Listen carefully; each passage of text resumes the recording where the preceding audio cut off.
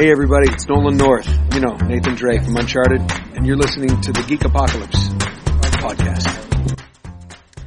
Hello everybody and welcome to the latest episode of the Geek Apocalypse podcast with yours truly, Mr. Stephen Hesse. And if you hear what sounds like a bell playing in the background, that is my dog's collar as he's running around desperately trying to get my attention because he needs some food. But he'll have to wait while I do this intro to tell you about today's episode. So, if anyone listened to the last Mentally Sound episode, I revealed a very big personal thing in my life. So this is essentially what this podcast with me and Ricky is about. I will not reveal it now in the intro, but if you are clever enough to read the title, it'll make a great deal of sense as to what my reveal is. So we obviously talk about that. Not quite at the beginning. We, as per usual, talk about random stuff in the process of it, such as Sacha Baron Cohen, because he has a new program out on Showtime in America. We have a long conversation about religion because I mentioned that I went to a christening over the weekend. We talk about making decisions. We obviously talk about mental health and anxiety. We talked about a huge amount of stuff. And it was a really, really enjoyable. It's really nice to kind of have the opportunity to hence why it was a bit long, because me and Ricky hadn't done like a long form podcast in quite some time.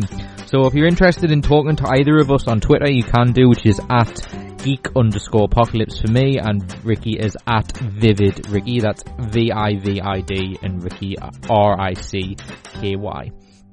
But yeah, so I hope, obviously, no offence to anyone about religion, in the sense of that obviously we talked about it in a very honest and open way, and about just how we don't mean any respect to anyone who isn't religious, and obviously about the christening, as we made a few jokes about that. But obviously anyone who listens to this podcast regularly knows that we talk about stuff in a really honest and frank way, and we mean obviously no offence, it's just our personal views, basically. But yeah, so I really had a really good time talking to Ricky. It was really enjoyable. And in terms of Mentally Sound, which is what we also talk about, because we talk about the Killed by My Debt, which was a program that was on BBC 3 a month ago and was on BBC 1 last week. And we talked about the interview we did with Jerome's mum, and it was really, really powerful. I think her name's Sharon, I think, off the top of my head. And yeah, so it was, I really recommend that. It's on BBC 3 right now, so obviously you have access to BBC programming. Please do watch that. It's very, very powerful. And in terms of Mentally Sound, just been released literally today, the June shows, so you can listen back to them as a podcast, and then the first one of July will be released very shortly as well. So please do type in Mentally Sound as well as Geek Apocalypse on iTunes and subscribe to both podcasts if you so desire. But really, really fun episode. Huge thank you to Ricky. Huge thanks for subscribing. Please do let people know if you enjoy the show. And as I said, this is a bit longer than usual, but because me and Ricky were sort of catching up, and obviously in terms of the reveal, had a lot to talk about. But thank you so much, and this is the latest episode of Geek Apocalypse. Enjoy!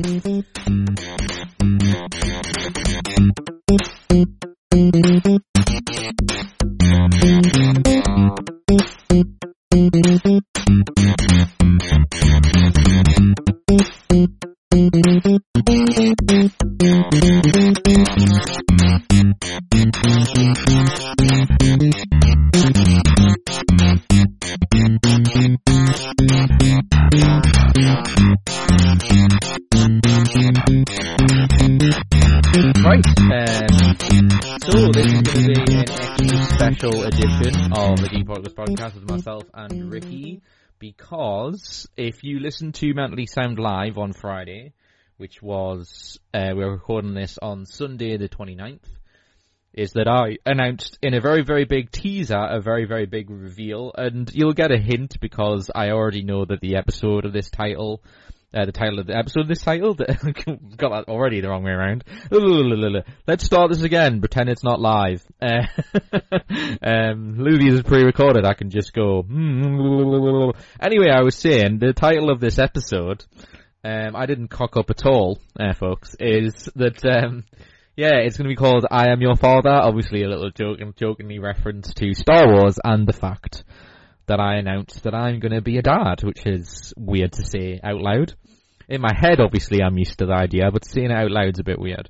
So I wanted to do an episode, obviously, discussing that, and I'm sure Ricky's got a zillion questions because what we joked about before Mentally Sound on Friday, which Ricky was hilarious about, is he went, when you first told me I told him like 5 minutes before we started doing a show, or 10 minutes before a show. I seem to remember the song was playing out, and then you said, my partner's pregnant, and just, anyway, we're about to go. And for the next 2 hours, I basically had to button my lip and not sort of blurt it out. Which is like, I hope that was testament to, I hope to think it was just you testing out how professional I was. Yeah, I was going, I bet you he's gonna like reveal it and then apologise and be like, oh yeah, that was cause what we can reveal now, cause it's hilarious, is, I told Ricky this, privately, but it's funnier on the air, is to say that, there was a situation, and you'll hear it in the Mentally Sounds that are just about to be released, because they were last month, well, technically this month, because we did 3 in one month, is, I started to tell a story, about whatever particular subject we were on, I can't quite remember, but what I was about to say, oh yeah, and me and Haley were at the baby scan, and I hadn't said anything about it yet, and I suddenly went, I really remember saying, oh, I realise I can't talk about that yet, and Ricky looked at me and kind of like, what are you referring to? But then I imagine you probably did twig what I meant, but it was just great that just usually I'm very much an open book, and I'm now being all this like, like teasy, like, I can't talk about that yet, and then like drum roll, or like some sort of weird, like, tension ridden music, or just like, do, like, next week on, Stephen reveals why he's been so. But I like the science fiction background. I think that's how you should play along the next few episodes, is in like play like a guesswork type thing, and you're the sort of hidden sort of evil kind of sorcerer type. Yeah, we could do something like that. That makes sense. Ways to take over the world. Yeah. Yes. Now I'm now become a father, and then the world. But yeah, so I know like Ricky's wanted to be talking about it a lot, and I thought it would be fun to do it in a podcast setting, because we're going to be a little bit more broad about it without ads and music, because on Mentally Sound that's what we do. And also we had a huge amount of guests. I had 3 in the 2-hour slot last Friday, which is quite a lot. And all the interviews were, I guess, just while we're on that matter, I thought that that show went really well. Yeah. I mean, did you get a chance to speak to what's the lady's name? Jerome's mom? I forget her first name now. Yeah. Did you get a chance to speak to her afterwards? Just by text. Yeah. She said thanks, and that she'll recommend people she knows listening to future shows and stuff. Great. Fantastic. I'll probably get to chat to her because we didn't get to play the song in tribute to his son, so we'll try and get an MP3 across. I'll speak to her personally about it. We won't be releasing that on podcast-wise for a couple of weeks, so it gives you a couple of weeks to do that if that's what you want. I'm just finding a hard time trying to download it, that's all. Potentially, when that episode does get released, I mean, Martin Lewis, who is, the money-saving expert. Yeah, it's on this morning and stuff, yeah.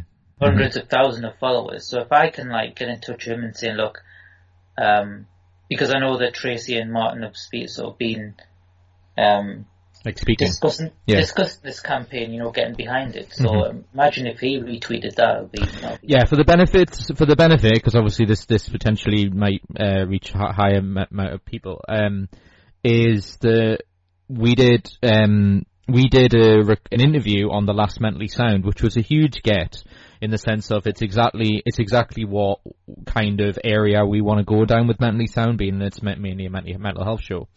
It was Jerome, what was the guy, what's his last name? Jerome Rogers. Rogers, that's it. Yeah, and it's from Killed by My Debt, which is a show that's on, I say a show, I kept making a sort of slight error and kept saying it's a documentary, but it was really a drama. But I'd call it a docudrama because throughout the program, there were like facts being brought up, wasn't there, about about debt and about, you know, and it was, Jerome was a real person, and obviously, so we got his mom to be on the show, and it was a really powerful interview. I mean, the other two people we had on that episode just shouldn't go unnoticed because I thought they were both really fascinating. And as I said, I really think, you know, and Ricky, you know, deserves more, you know, majority of the credit for this because he gets all the guests to come. So the guest quality have been really, really good. And obviously this is relevant because Killed by My Debt only came out a week ago. It came out on BBC Three, I think, about a month and a half ago. Okay, but it was on. But it came on BBC One recently, didn't it? Last week. Yes, that's right. So it is. So it's so in a sense, I mean, sometimes we get people a month after the fact or whatever it may be, or we talk about stuff that happened ages ago, you know, because we obviously, you know, we're pleased to be on Spice, but we're not like BBC Radio where, you know, the next day something happens, we can have access to, you know, tons of people on a certain subject. So it was really nice because obviously, so, you know, I should just say there's a huge element of luck, and there's a third person I like to thank as well, a guy called Vincent, because I'd seen Tracy and her daughter on This Morning, and I think on 5 Live over a year ago, and I made a mental note that that would be perfect for our show. But I wouldn't have thought that I'd get in touch like directly. I'm not sure how. I didn't find any details anyway. It just happens that the Facebook forum which I'm on, which me and Vincent are friends on, and contributed to, he actually posted the story regarding Tracy, and I was like, oh, that's coincidence, Vincent, because I just seen her on TV and heard her on radio, and I said, is she a friend of yours? And he said, yeah, very good friend. I think he used to be her employer. All right. So I just mentioned that we'd do this show, and we'd be honoured to have her on, and he put us in touch. So, but I actually first chatted to her over a year ago, and I said to her, you know, I think we were looking to do like a Skype interview at some point. I don't think she was on Skype, so I was like recommending her to download it so we can sort of get ahead. But I didn't hear anything for months and months after. Yeah, sometimes you get people to do something. Yeah, it's hard, isn't it? Yeah. Vincent then posted a couple of months back an update. Yep. And lo and behold, there was a drama being made, and I was like, wow.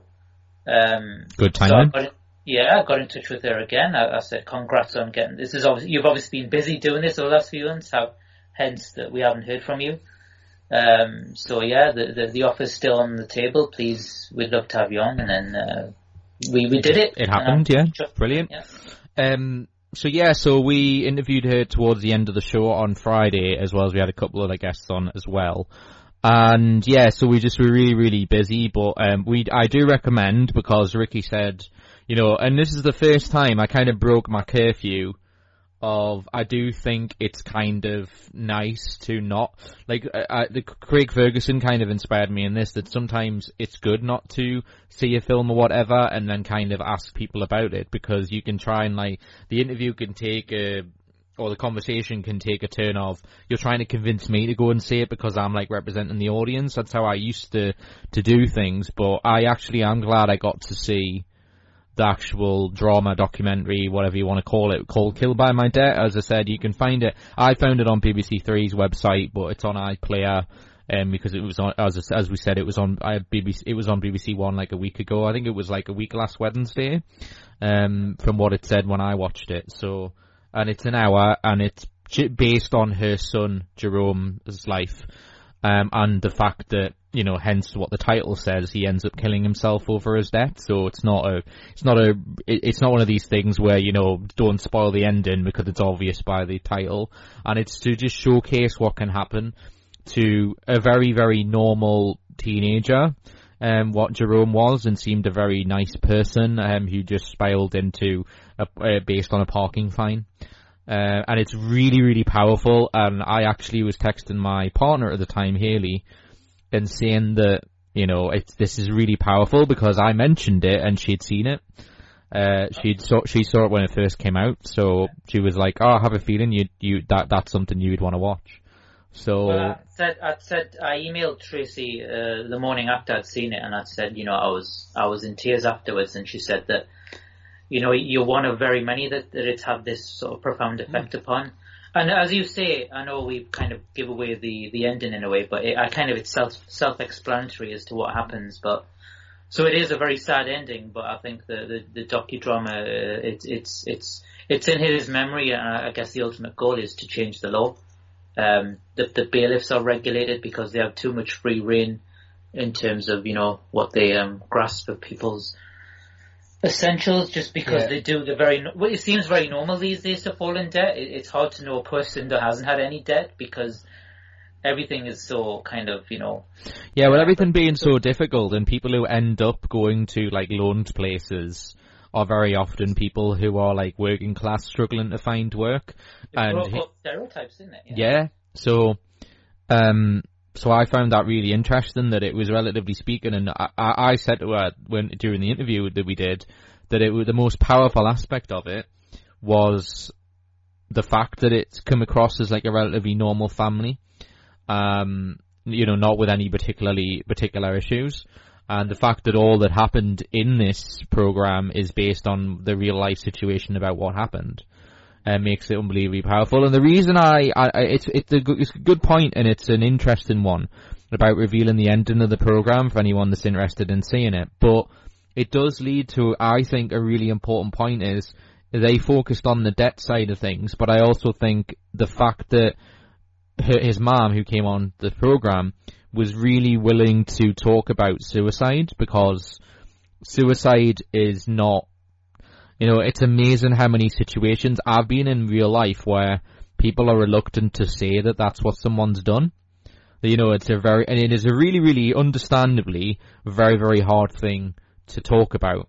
But I think it's powerful because, suicide is not like by itself. And what I mean by that is that people don't just decide willy-nilly to commit suicide. It is usually for a very powerful reason, but it doesn't negate the fact that suicide is just as relevant, is that you don't want somebody to, lose their life, as particularly in Jerome's case, he was like, 19? Something like that, maybe 20, I think. I can't remember. It does say it in the documentary, but he's not old, he's had his whole life ahead of him. You make a powerful point. I think any young death, I guess, is tragic in the sense that the life is still ahead of them, and so if it was an accident, there's a part of you that kind of, in a way, accepts it, that's kind of life, that's what happens. Tragedies happen, but when it's suicide, it's like it's even more tragic to the extent where that something could have been done. Yeah, that prevention could have been done. Yeah, and when you watch it all as well, it's just going like,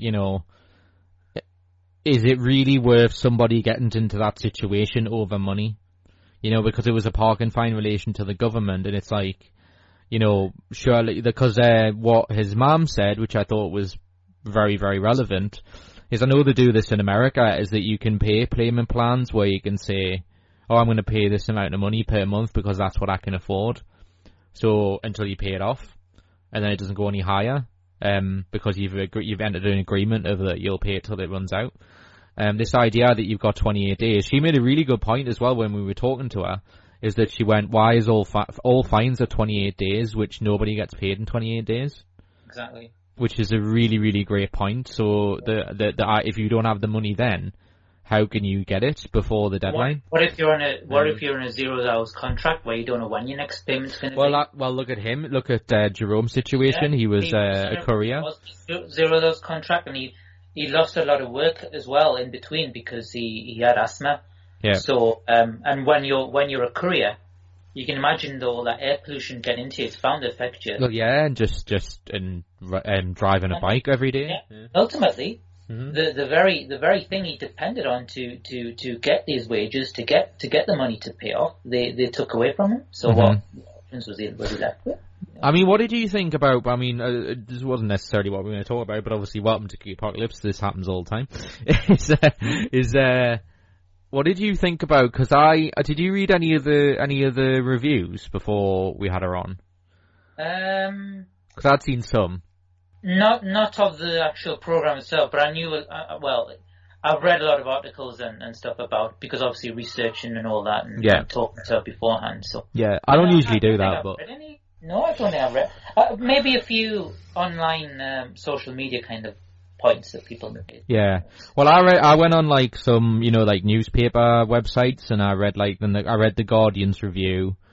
And a bunch of others, and the only criticism that came across, which I thought was unfounded, because I do agree the guy who played Jerome was just incredible.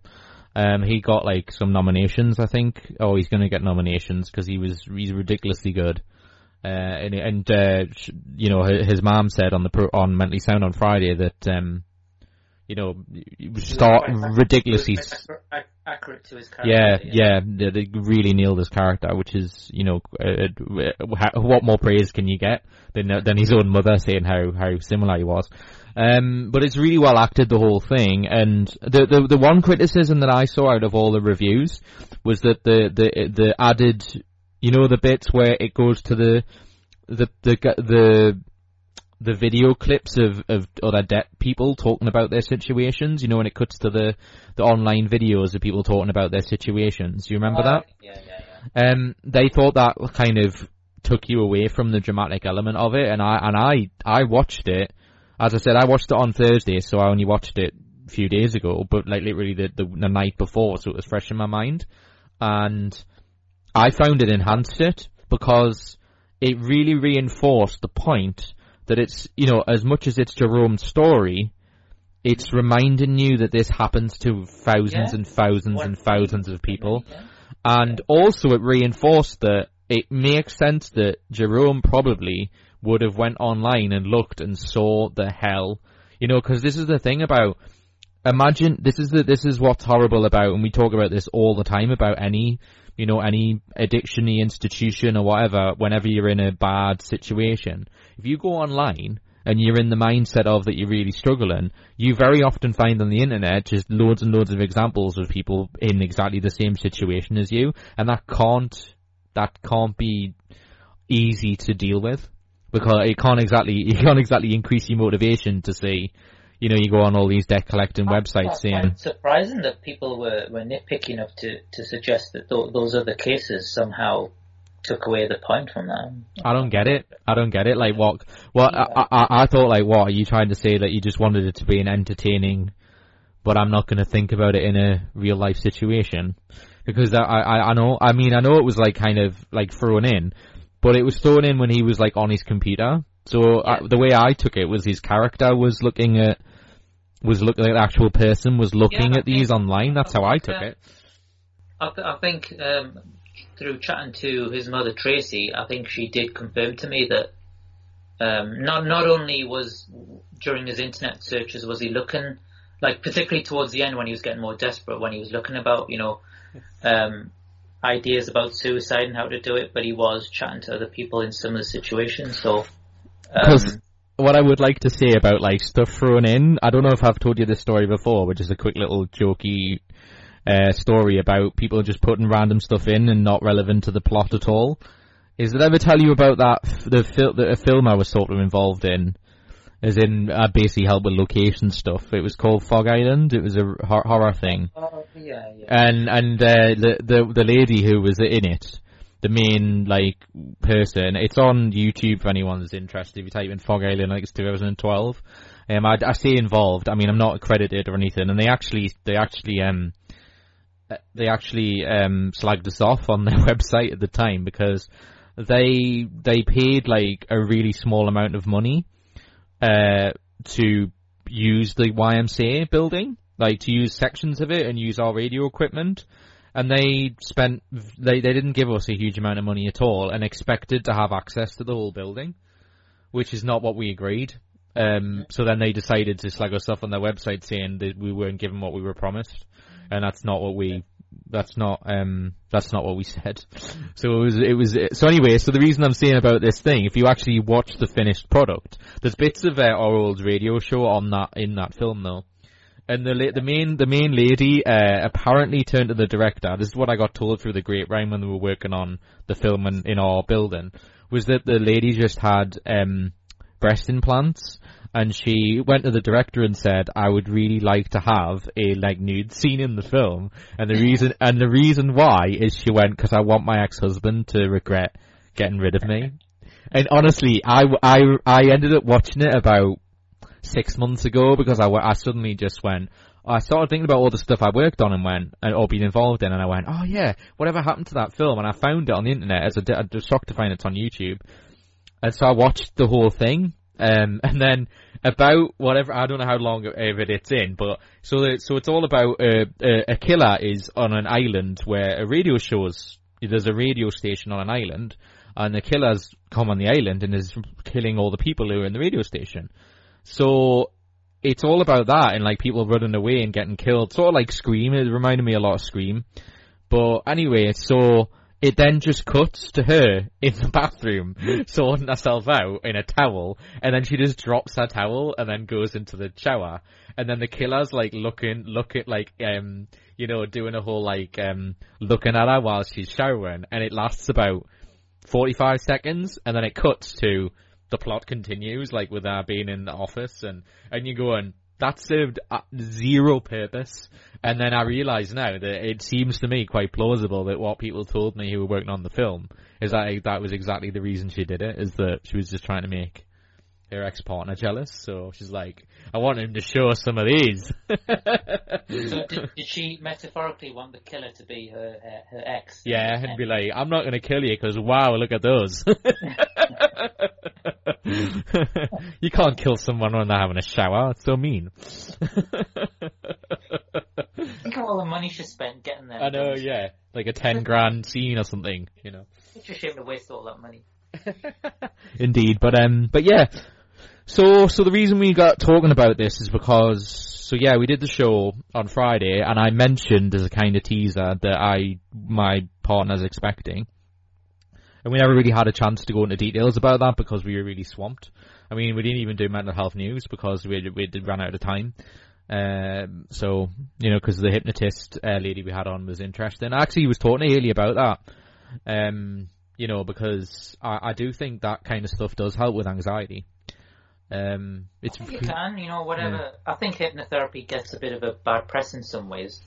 But I think... It's misunderstood, I think, is the phrase I'd go for. I think whatever works for you works. You know, some it'll help, some it won't help, and you just go and find the next thing. Well... But what I want to quickly ask, though, what is there...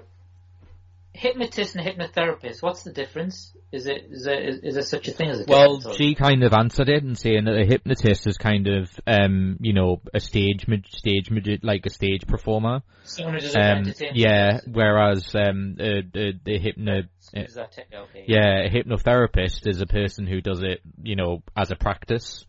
Like a practice of a therapist or a counsellor, that kind of thing. Because all the stuff that she was referring to, she did kind of, I don't know whether this is just me guessing, looking at body language, but I mentioned on that program that I do transgender, I can't even say it, transgender medication.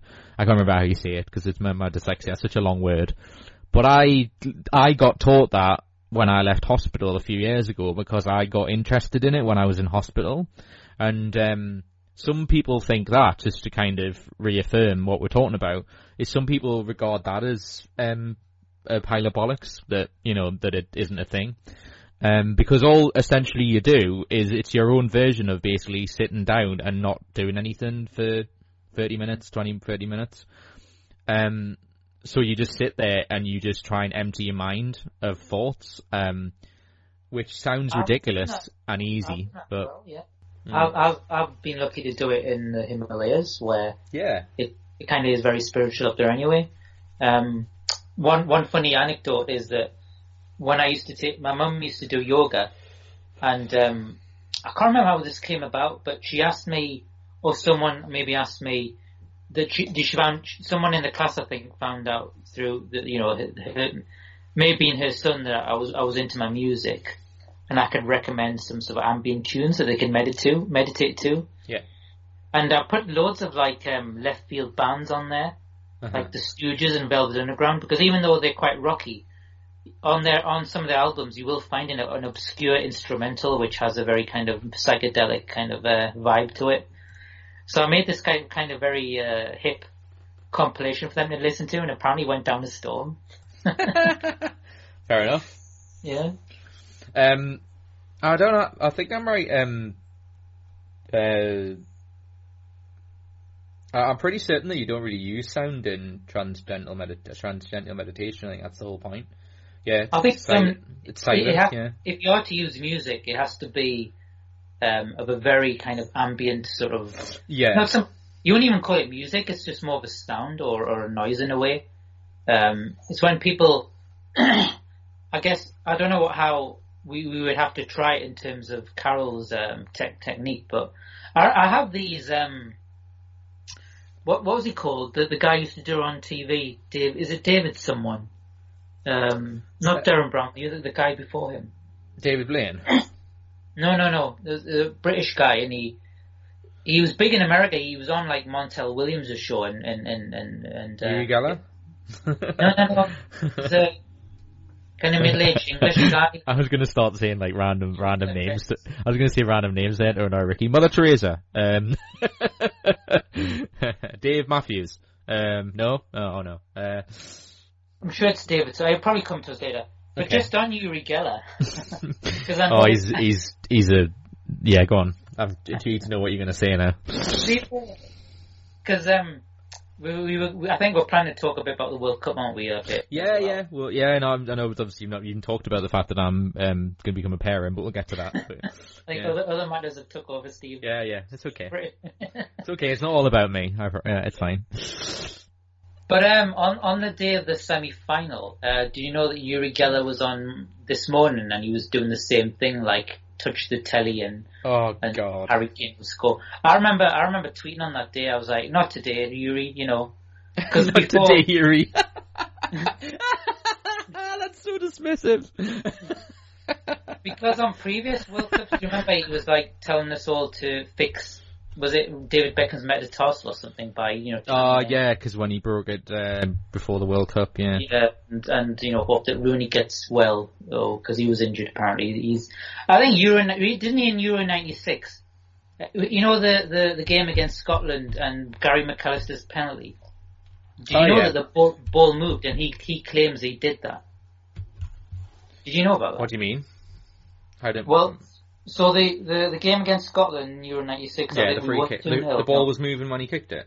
When Scotland won a penalty, I think Stuart Pearce brought down a Scottish player, Jury or someone, and McAllister went up to take the penalty, and Seaman saved it. But if you look at the slow mo, the ball was actually rolling off the penalty spot. All right. Which kind of. So Uri Geller claimed he moved the ball. Yeah. Fucking, I want to swear like so badly. I used to do some other daft things. He's fucking idiot. Games he's hovered above Wembley in a helicopter, It's all well-known, established magician techniques. I mean, that's just claiming stuff that's stupid. He is an entertainer, and whenever he gets questioned on that, and he's clearly wrong, he says he's an entertainer. When he does a trick that's established by magicians, he says that he's not an entertainer. He's a magician. It's annoying as hell. He got debunked, and his career got like really struggled because of this is so in my field of interest because I've read a lot about this. James Randi, who's a very, very, very famous American magician, has the James Randi Foundation, and he debunks a lot of stuff. And he was a longtime friend of Johnny Carson. And Johnny Carson very often would get him to check that any magicians that were booked on the Johnny Carson show were legit and didn't do a trick that was clearly horseshit or being manipulated. To believe that something that wasn't happening. I mean, obviously tricks are tricks, but if you're claiming something else has happened that isn't, and it's nothing more than trickery, then that's not magic. It's all well thought out, tricks essentially, techniques and how to do things. And the spoon thing has been that was debunked a long time ago by James Randi. There's a YouTube clip of James Randi on his YouTube channel, and he's now as far as I'm aware, he's still alive. I think he'd be around about 90 now. He's been around a long time. And he debunked he showed, because Uri Geller is one of these people who he learns to do a trick, and then he claims he's doing it for real, and he doesn't say it's not a trick. He says it's not a trick. He doesn't say it's a trick. He just says, "Oh, I am legitimately bending spoons." Where what he essentially did is he would bring his own spoons and he would have them already half bent, and have an indentation in it, and then he would just bend the point, and then it's all just misdirection and show business, like, I'm bending the spoon, I'm bending the spoon. And so that got debunked. There's also one of him in Israel, because he's originally Israeli, isn't he, I think? Yeah, I think yeah, so he went on an Israeli show, and he showed a compass moving. So he basically says, again, with all this positive thinking, audience, get this compass to move, and it's a giant compass in the middle of the room. And so James Randi, with another brilliant magician who I'm a huge fan of, called Jamie Ian Swiss, he, in a convention in Los Angeles, they showed that clip of him in Israel on this show, which was watched by like 20 million people apparently, and they all went, wow, how did he move this compass? And they actually show you in the video exactly what you need to see to show it's a trick, and it's not anything to do with the audience. He was wearing a magnet, so the compass was moving because he had a magnet on his finger. And you actually see, he's not that good of a magician, because they actually slow down the video, and during the bit where he's saying, everyone, close your eyes, gleam really quickly, and then he just literally looks at his like index finger and pops something on from his tie, from behind his tie. He goes and puts something on, and it's this little black thing. And obviously, magnets now can be microscopic and still do the job of turning something. And it only needs to turn a little bit for him to go, wow, look, it's moved 5 degrees. Oh my God, wow. Like, so yeah. So I just remember the guy's name. It's Paul McKenna. Do you remember Paul McKenna? Oh yeah. Oh yeah.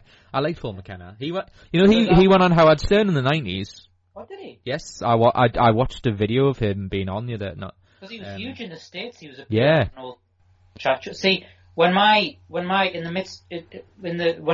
of PTSD was manifesting, and I was looking to anything to combat it and stuff, I bought a set of Paul McKenna tapes and sort of like listened to them, and I wouldn't say they didn't really change much in me, although I do remember being put in a trance and like feeling it was almost like an out-of-body experience, and there was this kind of like moody ambient music in the background, like played above his voice, and like very kind of psychedelic in a way. Mm-hmm. It kind of does take you out yourself, but I don't know, maybe something like is worth a revisit now that I'm kind of, I don't know, more mature or more kind of less skeptic about these things, Yeah. But yeah, Uri Geller he's just an entertainer. Anyone who says any differently, including himself, he's either lying or is mad. He's either mad. And I put hashtag not today. I know, that was the guy. I giggled like when you said that. I almost cried there with laughter, because that's so dismissive. It's a bit like where someone goes, like when you're just annoyed with someone you're around, and you just go, just give it a rest, will you? Like that's what you sound like there. I going, not today, Yuri. Just leave it. Just leave it, will you? Go and play with your spoons somewhere else. Yeah, sure. It's like the kiss of death now. Well, I don't even know why the hell I had him on. It's like, are these people who believe in this shit? It's silly. Just this morning, that program, it increasingly annoys me, that program, because in one sense they do well in bringing up things like mental health, but they also cover the complete vacuousness of life. Yeah, I think they kind of. Yeah. I also think as well with mental health, they do kind of go along down the road of a more like stranger illness as opposed to the more like common ones, like exactly, yeah, as if it's like quite a freakish thing. Yes. Rather than, yeah. It's almost like they're trying to deal with like a pseudoscience as opposed to real science, that's why I have a problem with mainstream media, is they go with like we'll go with the the freakish one as opposed to somebody who, you know, has, you know, because, but even anyone who's got a freak thing, it's kind of disrespectful to look at it that way because it's someone who's not very well, ultimately, you know, so, you know, they should apply it to what everyone else goes through, you know, however it manifests itself, because everyone's different in that regard. But anyway, so it's interesting about, you know, with transcendental meditation, I think that's how you say it, is, I was reading actually, because I did think it would come up when we said we had a hypnotist on. So I was reading about, like, because I obviously remember doing this at the time when I first learned to do it 3 years ago. I say learn to do it. It's one of these things where you have to have someone to, like, I mean, you don't have to do it this way. You can just try and do it yourself, but you're supposed to have someone who's, like, ordained in this practice. But really, all that kind of stuff is because it gets crowbarred in with religious, because it's based in a religious, religion. So, it is often looked at as a religious, you know, thing to do. But, you know, that's a bit like having a remit on, like, praying. Does praying have to be, you know, religious? You know, it's like they got copyrights on things, and I'm like, I'm not religious, and I don't really look at it as religious. I look at it as spiritual. In a way, yeah, that's a good point, because, I'm not religious. I'm an atheist, but I don't go down the road of agnostic, where I dismiss religion, because I think a lot of good things have come of it. Don't get me wrong. There's a lot of hypocrisy, as is with a lot of things. Things like, you know, there's been wars fought over religions. There's been a lot of bloodshed, but in a way, kind of religion, when done correctly, and when you're not too fanatical about it and you're sensible and ethical, it's kind of giving humanity.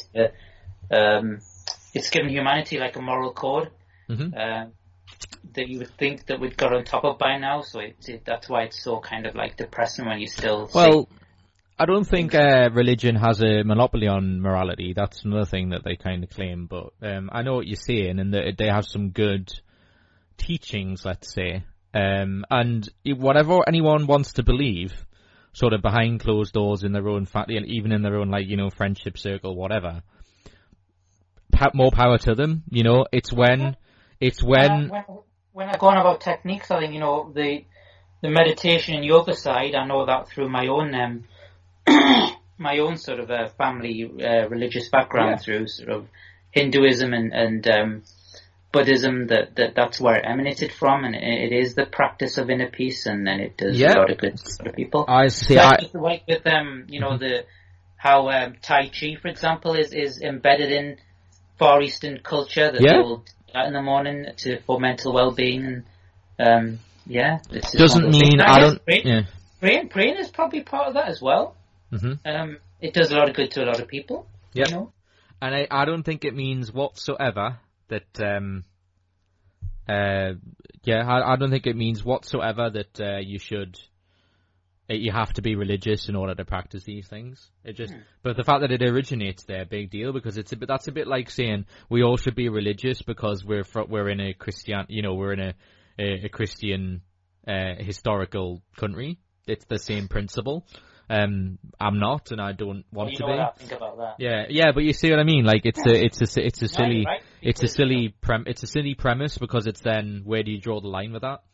I'm always barking at people who claim that, it's a Christian country, and I'm like, so why do people ditch church on a Sunday to go to, like, the mall and that, you know, to spend their hard-earned cash in like, you know, the new Sunday? Well, I went to a christening today, which I'll just reference that, and I went with my partner Haley, and so I met some of her extended family who were lovely, and I'm not just saying that because I'm on the podcast, because I feel that Haley might listen to this, but she won't care, in terms of my honesty, but I'm being legitimately serious, and I really do like her family. I did find myself in the christening, and we were kind of making little underlying jokes, because we were like, our friends, and I mean, I'm just being honest and saying, like, me and her family were kind of all, like, sitting there going, oh God, I made them laugh a little bit, because I kept going, God, I hope we don't have to sing any hymns. Please tell me we don't have to sing any hymns. And then, as soon as the vicar said, she went, right, we're going to have a small 20-minute ceremony, and then under the breath, Haley's family went, oh, thank God. Because we're all like, it's going to be an hour in it and singing hymns and having steaks, yeah. It wasn't anything like that. Just a quick question, yep. Because I know you're younger than me, but when you were at school, did you have to sing hymns in assembly? Yep. Not all the time. Depends. We did do the Lord's Prayer. Do you know what the case is now? No, go please. Oh, are you asking me directly? I thought you were. I don't know. No, I've got no idea. But do you know? I wonder whether you know this then, because we thought this was interesting. At the end of the baptism, we had to do the Lord's Prayer, and it was different to the one I remember.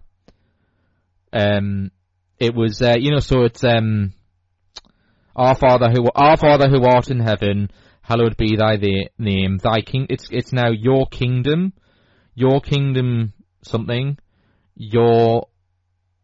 It's like they've got rid of all the old words, and it also isn't. And you know the bit where it says, "And forgive those who have trespassed against us, and deliver us from evil. Thine is the kingdom, the power, and the glory forever and ever. Amen." Is how I remember it.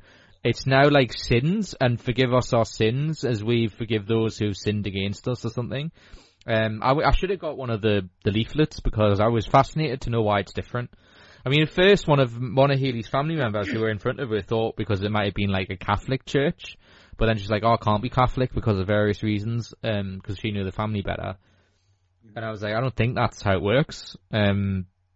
So yeah, it just was different. I think it's just, but Hayley seemed to think that it got updated, that they announced that. I think they did say that they've updated it to be a little bit less like thy, because all the thys were. I don't think every church in the country is necessarily C of E, is it? So therefore, they might have their own. Yeah, exactly. They could have changed it to their own way, I guess. But I don't know. I think that's interesting, because you would think they would do it word for word to what's written in the Bible.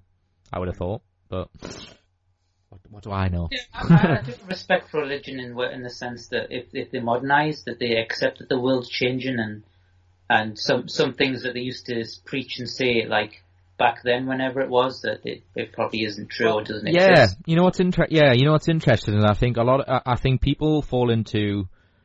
It's an interesting point, because I think people fall into two different categories that both, I think, are not as dangerous as people think. I think people are worried that there's loads of people in the camp of, let's get rid of religion, it's totally pointless, I hate it, and therefore I don't want anything to do with it, and I don't want anyone else to be involved with it. And the other side of people who are extremely religious, don't, share it with other people because they think the rest of the world are like that. Whereas I think if you ask a lot of people, is that I think they're kind of like what we are, and that I would say I'm atheist, probably along the lines of agnostic, but agnostic only ever means that you're not quite sure. But I know religion isn't the answer. That's my personal view. I always thought agnostic meant that you were not only that you do not believe, but you also kind of riled against religion. No, agnostic means you don't know, as in like you're not like anti-religion. Atheist is more like not anti-religion, as in you kind of like regret. You reject all of like religious teachings, and you don't believe that you are quite pretty certain that there is no God and no afterlife, all that kind of thing, and that's really more so what an atheist is. And an agnostic is I don't know, as in that like I'm not religious, as in I don't practice it, but I'm willing to think that maybe there is something there, or maybe there is a higher power or whatever. I just don't. I'm not a regular. See, the thing with But this is why labeling. Exactly, you just don't know. Yeah. But if I was to think of like yourself, when I was at school, like particularly first and secondary schools, like primary, middle, to different people, but it was hymns all the time. So you got to know who this Jesus character was, and obviously afterwards your opinions sort of formulate, and you think and you read more. And I just think that despite the the second coming and all that aspect of it, but he sounds like a dead good bloke and quite a cool guy and somebody who I'd love to hang out with.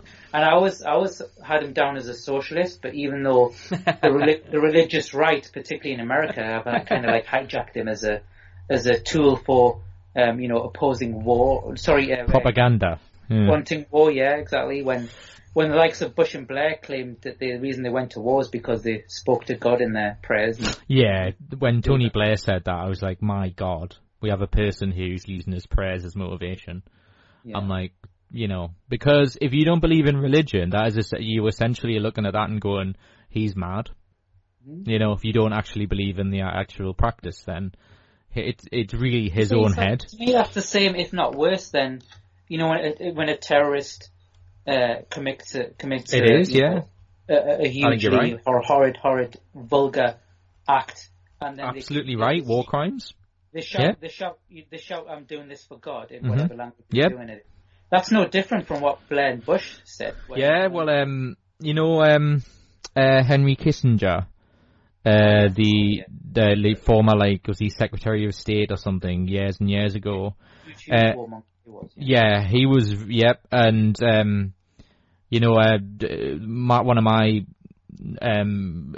of the people I really admire, Christopher Hitchens, he wrote a book about saying that he should be exonerated and punished for war crimes because of all the decisions he made at the time he was in office. I don't know if you watched the recent Sacha Cohen, what's his name? Sacha Baron Cohen, yeah.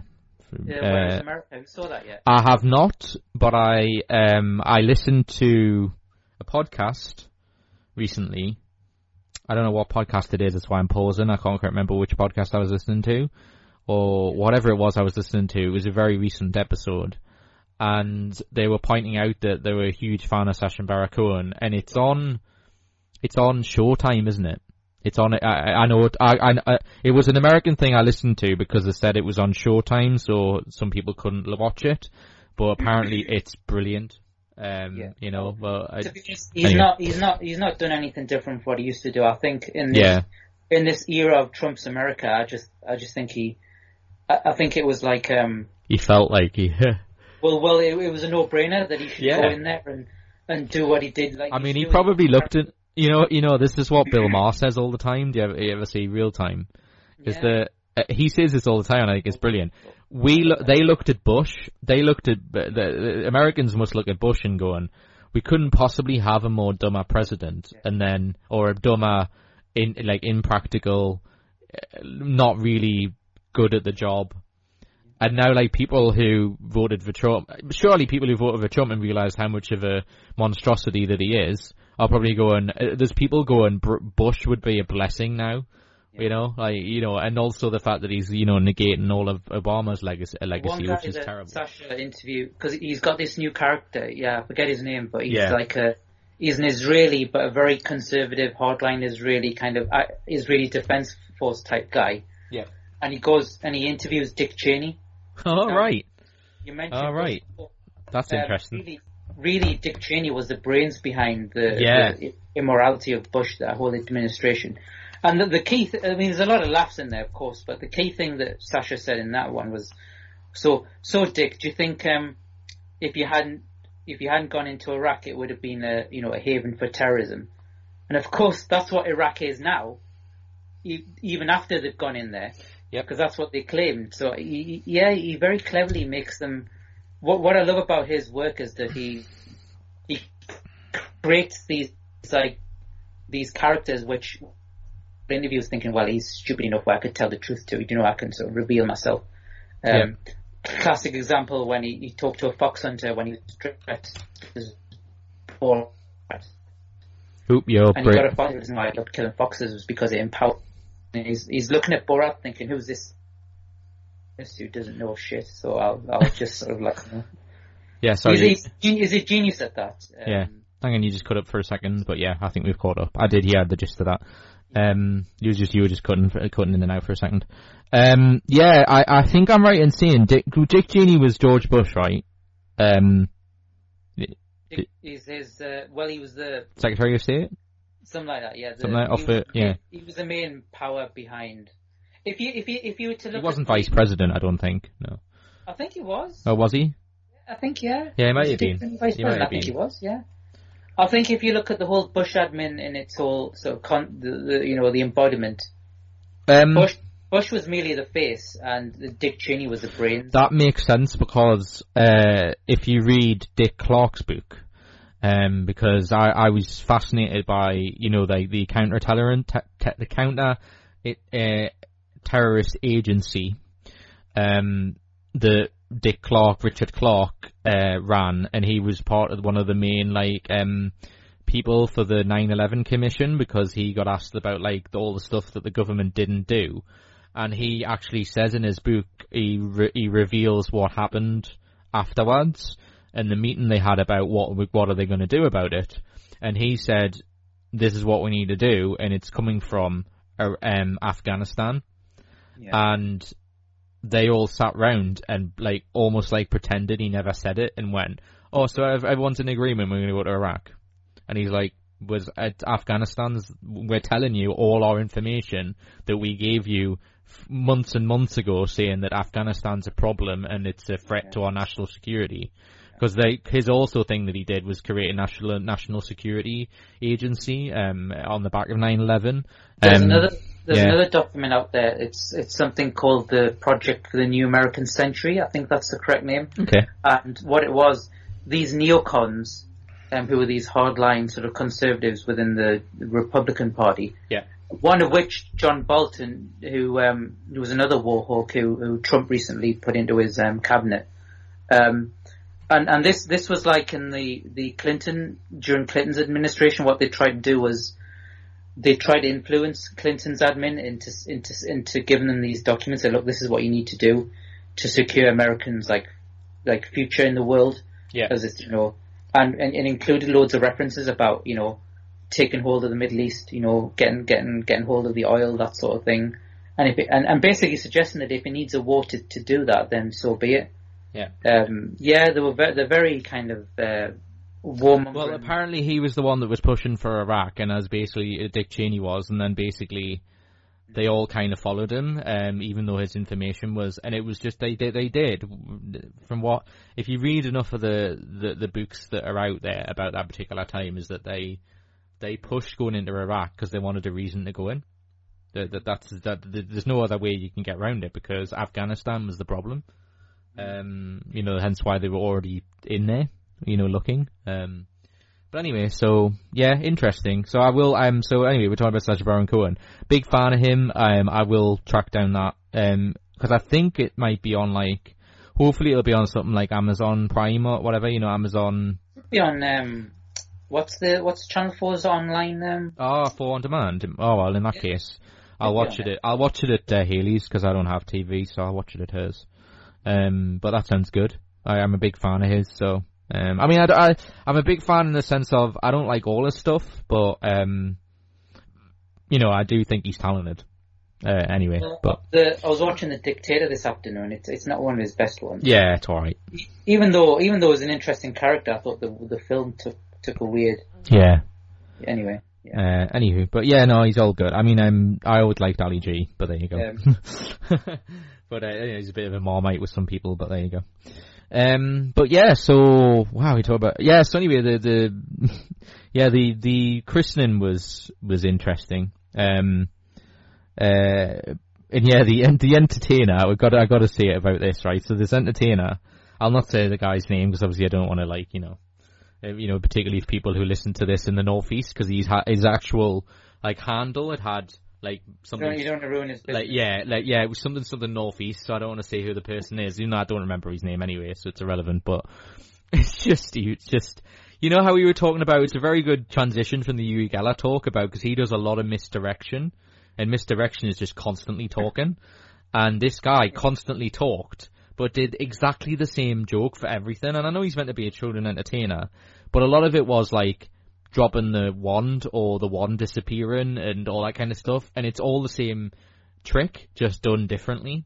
And we're just watching it as adults going, okay, we get it. You know how to make stuff look like it's disappearing. We understand it, but can you do something interesting with it instead of just, doing the same stuff. And he kept doing this annoying thing where he would play music and then it would come back on whenever he said something. So he'd say like boogie woogie, because it was supposed to be the magic word. And then he'd go to the speaker and then hit the speaker and then the music would go off and you're right. Anyway, so the magic word is boogie woogie, then the music would come back on and he'd get annoyed that the music kept coming on. But he kept going back to that joke about 10 times and I'm going, it's just one of these things. Like, I wanted to go like, what you said, like with Yuri, just like, not today please mate. Like, cause he just get on with it. Cause the only trick we liked is he did about over an hour and he tried his best, like, and I mean, he was alright. He was the kids that were there, like, kind of got what they got a little bit out of it, but some of them got bored and he kept like saying, can I get some help with this? And just no one was helping him because it was just tedious. He didn't do the egg trick, did he? No, I was kind of thinking he would do something like that, but what he did was the rabbit trick, which was kind of cool because we got to stroke a real rabbit, which was nice. But he got a teddy rabbit, passed it around and went, oh, it doesn't seem alive, does it? Put it in the box and then did a whole, like, again, a 20-minute trick that should have lasted 1 minute. All this, flamboyant, like, I'm going to put the curtains down, I'm going to change my clothes, I'm going to do a little dance. And really, he's just going to do the trick and then it's over. He just took a bit too long. And then, he just, like, did a tap with the wand and then he opened the box and it was a real rabbit. You know which egg trick I was referring to there? Is it the egg that turns into a chicken? There's quite a few. When you say egg, I've seen so many magic tricks. That could mean anything, so... Well, even Carl Pilkington did one when he had to host a children's party, which I'd love to see. What was it? Just right, kids, I'm gonna make a bird appear in my hand. Oh, yeah. And he pulls out an egg. Oh, sorry, he's not been born yet. You know what it is? I wasn't paying attention to him the whole time. He might well have done that joke.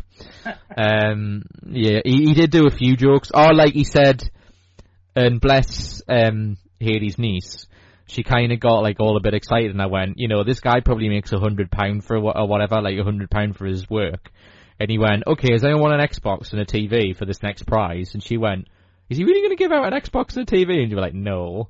I was like, if he got an Xbox and a TV and gave it away, he'd be like making minus £400 a day every time he worked, So the joke was, Kid got all excited getting an Xbox, and he brought out an egg box, claiming that he said it was an egg box. So he brought an egg box, going, on an egg box, like, so you like playing wordplay, and then for TV, he brought out a T and a V.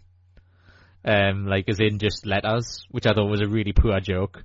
So he just brought out TV in cut out bit of paper, and I just went, that's pretty lame.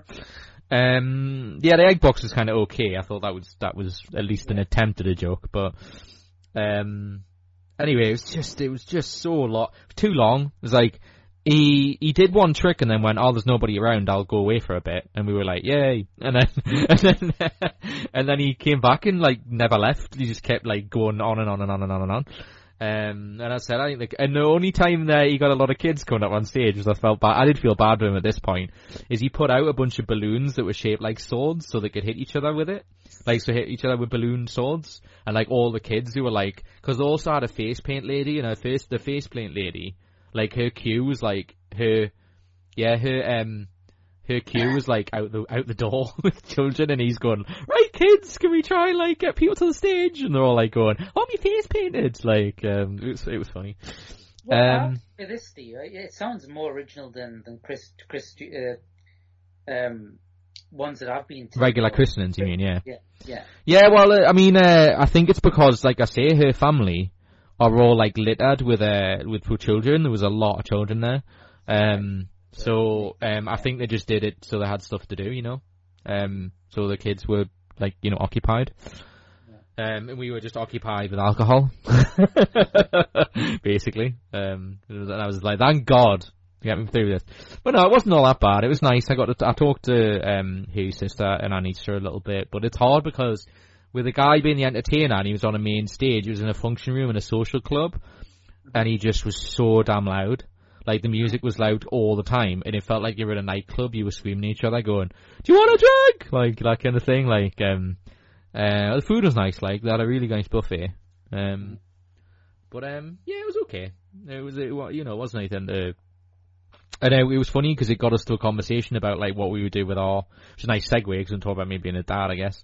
Is we talked about it if we would do that for our kid, and we were like, yeah, maybe. And do you know what's weird is we kind of found ourselves going, we would probably do it if it was a school requirement. Not necessarily that we would do it, because there's some schools that say you have to have your child to be baptized, which is ridiculous. You know, so if we were in a situation where there was a school we really liked and we had to just sort of go along with it, we would do it in that reason. But I just look at it as a nice excuse to get people together. Also, it would be nice to do, because again, even though I don't know what's your take on like godparents, because although I'm not religious, I do like the idea of calling somebody godparents, you know. Is now forgive me if I'm wrong, but is the idea of godparents is that they're like become second in line in case anything happens? Well, they're supposed to be like the way that the ceremony went today. There was supposed to be like guardians, and sort of do stuff for the baby because they can't. There's a lot of referencing to you're going to be like you'll be the baby's guardian because the baby can't look after itself yet. I'm not sure what their role is, like if there's any legal stuff. I don't think there is. See, I just took it as, again, like a sort of spiritual thing of, I like the idea of just saying to somebody you're a godparent, a bit like, you know, a friend of the family can be an uncle.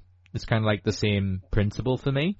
So I would love to do that, and I would just make some of my friends godparents, because what I find frustrating, and I know you might find this silly and laugh at us for saying this, but like when godparents are also members of your family, I found bizarre, because my auntie is my godparent, and my auntie constantly says to me like, you know, I'm your godparent, and I'm going, but you're my auntie.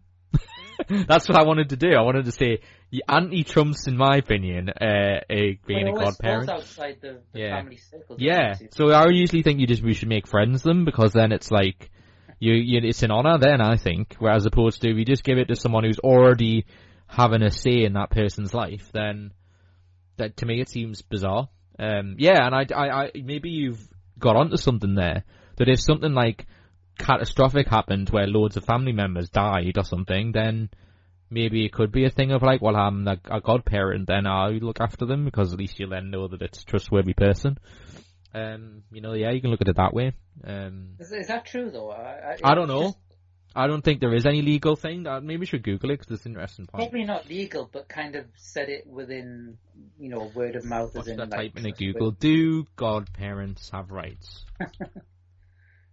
Yeah, actually, you know what it is? It's number 4 on the list of asked questions about godparents. Oh, there you go.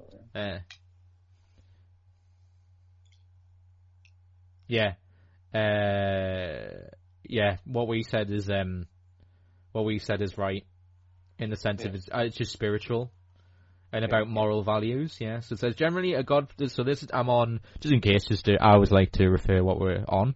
I'm on familylawfreeadvice.com, so this is legally what it's the requirement. And it just says, generally, a godparent-godchild relationship is categorized by spiritual or moral advising to the child on his and her family, and godparents' right to child custody are not discussed as a possibility. However, some states in America, such as Virginia, do have fairly relaxed standing requirements for who may petition a court for child custody.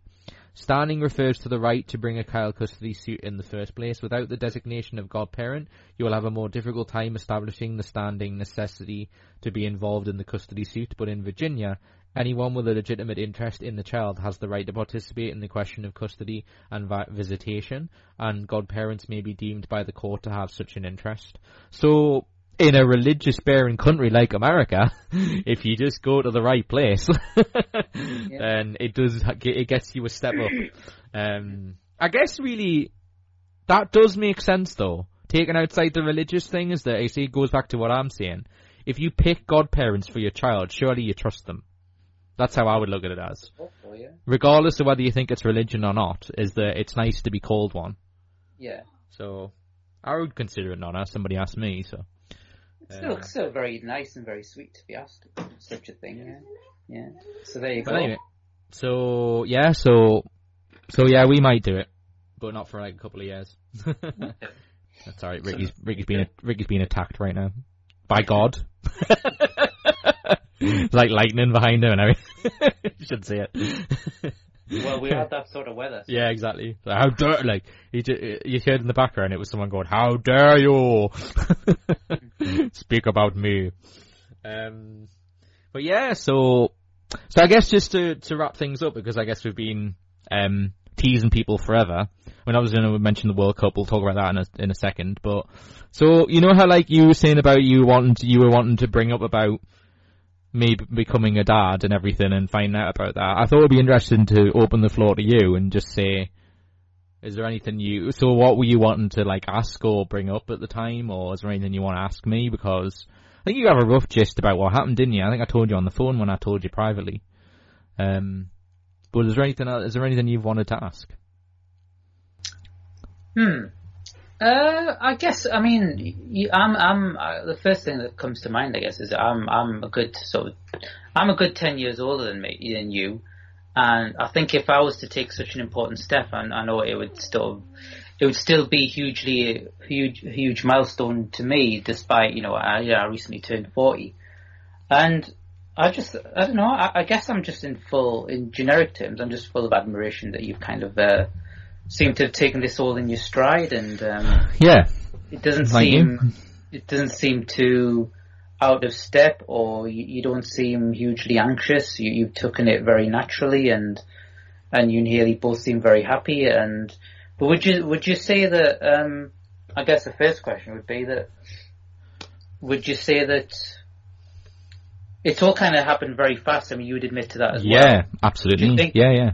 Think that's been an advantage or would you say it's been an advantage in that way? Because had you been, the relationship lingered on longer, and would it become more of a?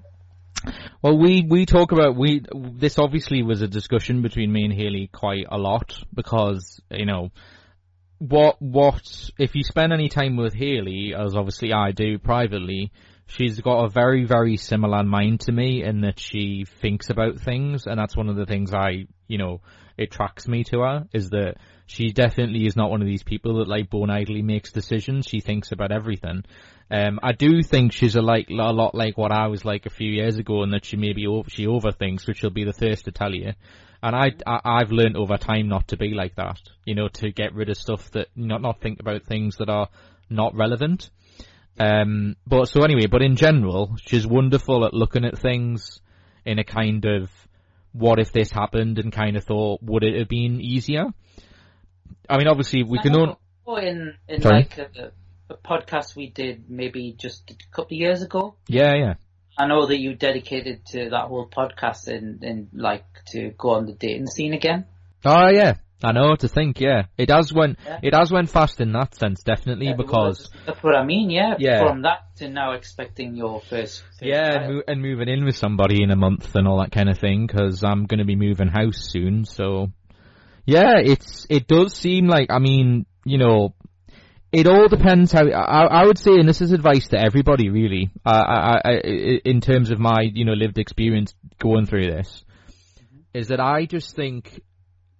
It depends how you look at things, because people who are not in a relationship are going to look at it and look at it in a terms of like superficial sense and go, yeah, if you looked at all the sort of obvious, it's too fast or whatever it is that like, because if I told you, like, for example, the facts of our relationship, that I've known her since November of last year, so it is really quick. I mean, so, she found out we found out she was pregnant in mid-February, so pretty fast. Sorry, remind me when you first started dating again? December. So I talked to her for about 3 weeks. And even that, like, she jokes about that now, saying that was quite early for us to date, probably. But, the advantage is, just for full disclosure for people who listen to this, is that, as Ricky just touched on, and I've been, Ricky's quite right, is, I've never looked at it that way, but I've been open about being a person who uses dating sites, and I'm a firm believer in that they can work, and this is an example of this, because, even I had you do make decisions that are haphazard when you date, and you know, but you do have a little bit like too much information. But I think the reason I'm saying that is for mine and Haley's situation, it was an advantage. And the reason I say that is because you do find out fundamental things quite early on that you don't have to figure out in like the first year going out with somebody. So when the child came around, we both knew that we wanted children in our future because of our dating profile. So it wasn't like, oh, what are we going to do? Our discussion when we found out was, are we ready to do it? You know, and do we see a future with each other? So in a sense, we said quite often when we were discussing it, it's not even about the child. Take the child out of the equation. The child's going to be a bonus because it got us to then discuss, because I, you know, fell head over heels for her really quickly, and she seemed new to me, because we had the advantage of we'd talked for about a month just communicating on the phone and emailing and that's the huge benefit of internet, because you get to find people out and you get to, you know, get to know people quite quickly, because our first date wasn't a first date of, oh, let's just, you know, see where we are, whatever. It would like let's just like figure everything out. We'd already figured everything out. It was just like, are we going to feel the same way in person? And we did, and it just escalated from that point. So it didn't became then of, oh, I'm going to get a second date. It was like, I'm going to end up going out with her. Like it was obvious.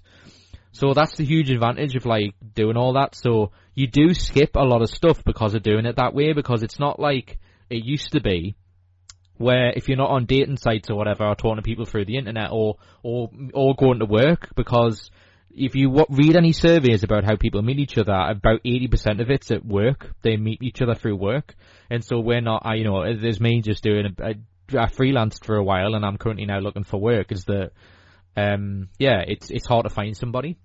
So, well, like they revealed on QI, one of Stephen Fry's last shows, now it's going to be 1 in 2. 1 in 2 relationships found online, yeah. Oh, online, yeah, yeah. I'm not surprised to hear that. So it has its huge advantages doing it that way, because you get to know somebody way quicker. So you can kind of get rid of and I'm glad I can say this now because I'm not on FM airways, but you can get rid of the bullshit of, you know, like, oh, I'm not sure, whatever that is. And also, you know, because you're not the first person to have asked me that. And I found myself going, you know, like my friends from school were all like, have you thought about this? You know, because they said exactly the same thing as you. You seem remarkably calm. And the reason why is because me and Haley dealt with it, I think, objectively, in a really mature, that we're going to be great parents way. And I don't say because, because it wasn't about, oh my God, none of us freaked out. Although I did say, I'll reveal this just as a joke, and I hope Haley's okay with this, is I did say, is it mine, accidentally, which sounds horrible, but it was one of these things where my brain was processing it, and I just went, is it mine? And she just went, of course it is, in a kind of like upset way, which is understandable. You know, I really regret saying it, but it is one of these things. It wasn't that I didn't mean it. It was just like, it wasn't like, I was like asking it rhetorically, and a kind of, in my brain going, it was me processing it's mine, if that makes sense. It doesn't get me out of jail that it's a stupid thing to say, but I have heard people do that in that situation, because you just like, I don't know how to react, because it was all completely unexpected. So, and she was all like, I don't know how to tell you this, and just said it. So the reason I'm saying about the maturity and how we're going to be great parents, we basically took about a week and went, let's think about it, and we just constantly talked about it, and just went, and we did have the discussion, and as I say about maturity and being responsible for a child, which reinforced that we were doing the right thing, is, are we comfortable with the idea of that me and her might not work out? Yeah. Because you have to be realistic and say, as much as we, you know, are crazy about each other now, we can't ignore that it is early, but at the same time, we can't ignore that we're crazy for each other, and, you know, we don't want to live without each other. Like, we've already said that to each other, and it's obvious. Like, it's one of these things that I never understood what it meant, because I've clearly never been in a real relationship before. But you go around going, I don't actually need my partner to say it, because I know she feels that way. And it's the most wonderful thing, because you don't have to sit there and get reinforced all the time. You know, like when we say goodnight to each other and stuff, I don't sit by the phone going, but does she really mean goodnight? Or is she texting somebody else goodnight? Or is she saying goodnight so she can talk to somebody else? Like all that kind of horse shit that you have to deal with when you don't trust each other. So yeah, we discussed the idea of we would like love each other in a parent way forever. Whether we would, whatever happens, because she was like, I can't see a scenario whereof I could hate you, and she's not one of these people. And you know me, like, I'm not a huge fan of grudges. I can get a grudge, and I used to when I was younger, but I've really worked on it and realised grudges serve nobody, they make no purpose at all. So I would never hold a grudge against the mother of my child, so we would make it work. Even in that sense. But the real wonderful thing about it being, I guess to summarise, when we found out about the baby, we discussed our relationship at that point, which was early. I mean, only like, 2.5 months in. You know, it's really not long at all. Not even less than that even, a month and a half. But as I said, we'd known each other about 3 months by that point. I just basically went, I really do feel strongly about you, and it feels like I've known you way longer than I have. And we both said virtually the same thing, and I just was really upfront with her and said, I thought that if this continued to be as wonderful as it is, I would have said, my tenancy runs out in September, how would you think about me living with you? I would have asked her that, and I was being completely honest, as I said, that's how I felt. And I was like, if I was in a situation where I couldn't have moved out, I might have asked her sooner. And she said I would have done exactly the same thing. So basically, I'm telling you all this in chronological order because it'd be interesting for people who might be in the same situation or thinking about having a child. Is the child is not really the issue. It's whether you can be good parents and be in a good relationship and also make time for each other and be on the same page.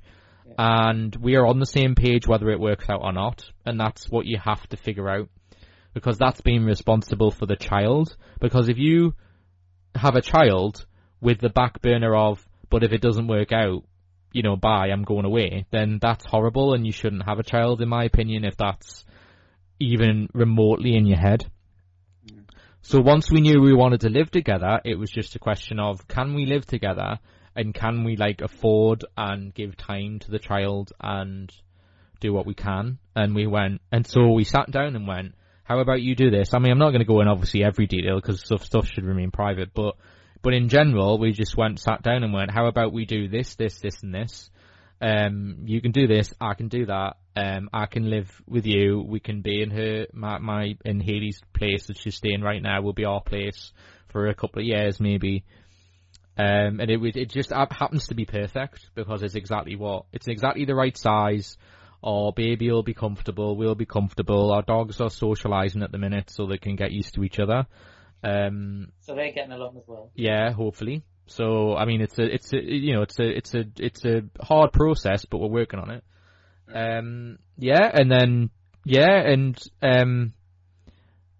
I think the nicest thing I can say to summarise in terms of just our partnership, as in, because I call her my partner, because we often say we should call each other partners because it's a partnership.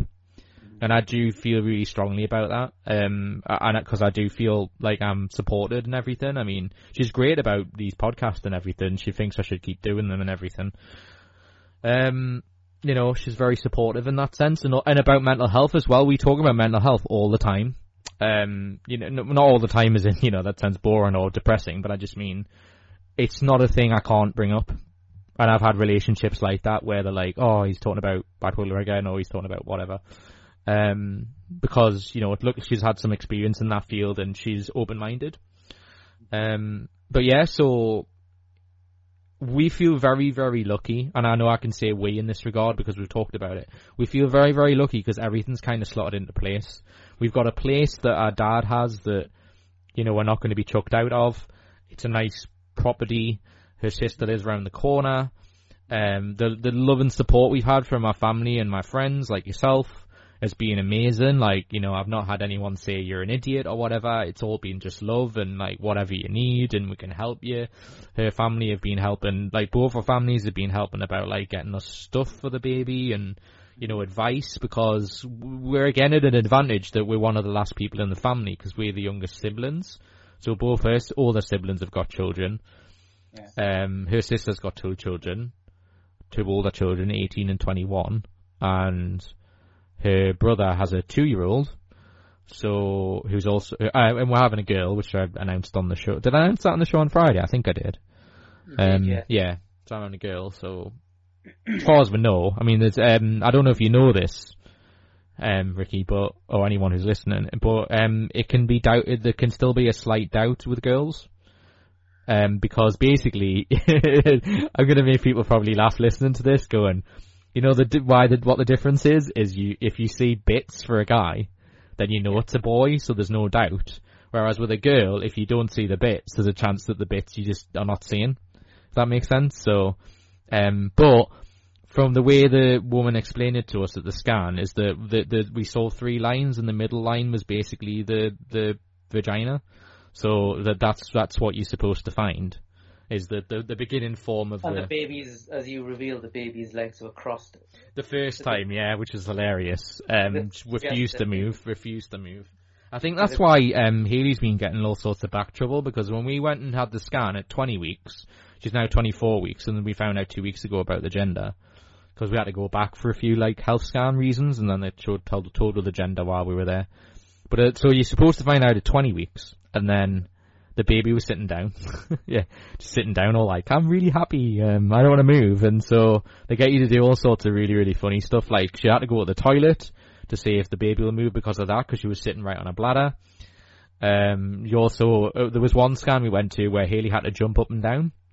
My sister, I told my sister this, and my sister said that I think something as crazy as they made her go for a jog.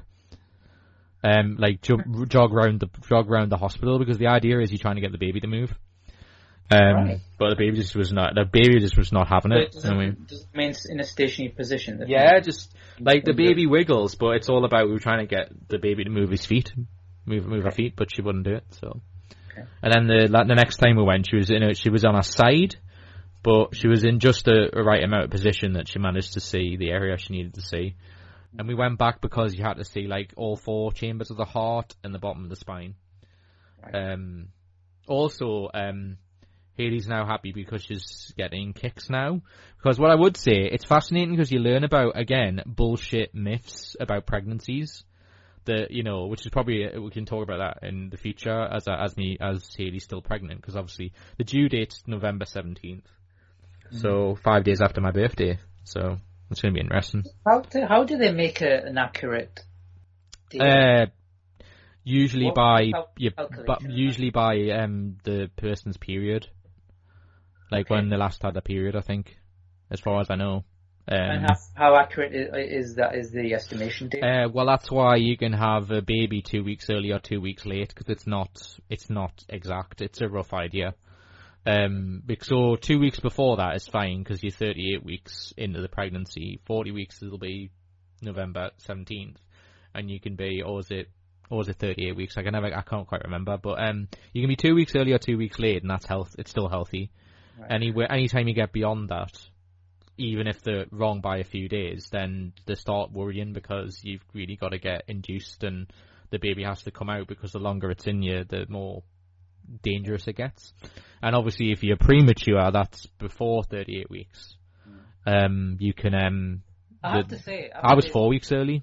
So you were asking before about just questions, but I always admire when I was a kid, and I don't know, in a sort of selfish way, I remember thinking, I'm so glad I'm a bloke, because the idea of going through pregnancy. I've been saying that the whole time. Yeah, and I used to look at lasses all the time and just say, I feel so sorry for you, because when you grow up, this is obviously before you knew anything about, the birds and bees and everything. Whether I used to automatically think that all lasses go through this regardless, and I used to just feel kind of sorry in a way. But, I've met women since really in recent years who have made the conscious decision not to have children. Not only just because it's through various reasons. Some have said, well, it's just not my thing. You know, I'm not really into. I like kids, but you know, I'm not really kind of endearing to the fact of becoming a mother, or you know. And there's other. Fair enough. There's that. Yeah. One though. And of course, we have to say another one of our guests on the last show. Revealed that her OCD stopped her from being a. I know. I didn't want to pursue that, but I did think it was interesting. It was very big and brave of her to reveal that. In a way, it resonates with me as well. I guess that's one of the main reasons I've never entertained that idea. Despite I love kids, you know how much I dote over my nephews. Another friend of mine just said that she has a pathological fear of pregnancy and the pain that goes with it. It's so hard.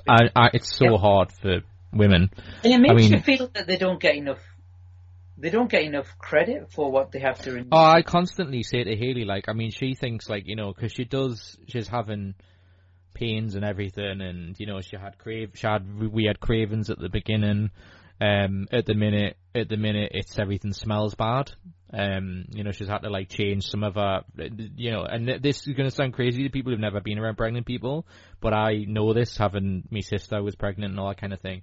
She had to like change her like, you know, cleaning stuff because the smell was driving her crazy, and all that kind of stuff, and she's just got aches and pains. But I constantly tell her that she's doing great, though. That's my point. Yeah. Another story in relation to you know, my second nephew is approaching his first birthday, and I remember me and my mum was saying that when my sister-in-law was pregnant, like over a year ago, we were kind of thinking, is the timing that are they sure that they got the timing right? It was an accident, because we thought it was maybe more sensible for the oldest one to maybe reach school age first before doing that. Yeah. I don't know. It's just weird. I mean, everyone has their own reasons, and then my sister-in-law revealed that the reason why they went for it is because she has I think it's kind of a hereditary condition where the insides can sort of prematurely kind of descend. Yeah. You know what I mean? So therefore, the chances of becoming a mother later on will decrease. So it was basically kind of a now or never situation. Do we get our kid a brother or sister that he might wish to want to have? It does require a bit of thinking. I mean, we've kind of talked about that. I mean, this is going to sound crazy because again, it's just like, but we've been talking about, like, you know, if we do have a second child, like, and it is kind of like you do kind of have to plan it in a kind of, I want to do it then because then we can be, you know, it'll be less, you know, we can focus on that baby and still have time for the, you know, our current child. And yeah. And I have complete respect for anyone who decides to not have children, because it is a huge commitment.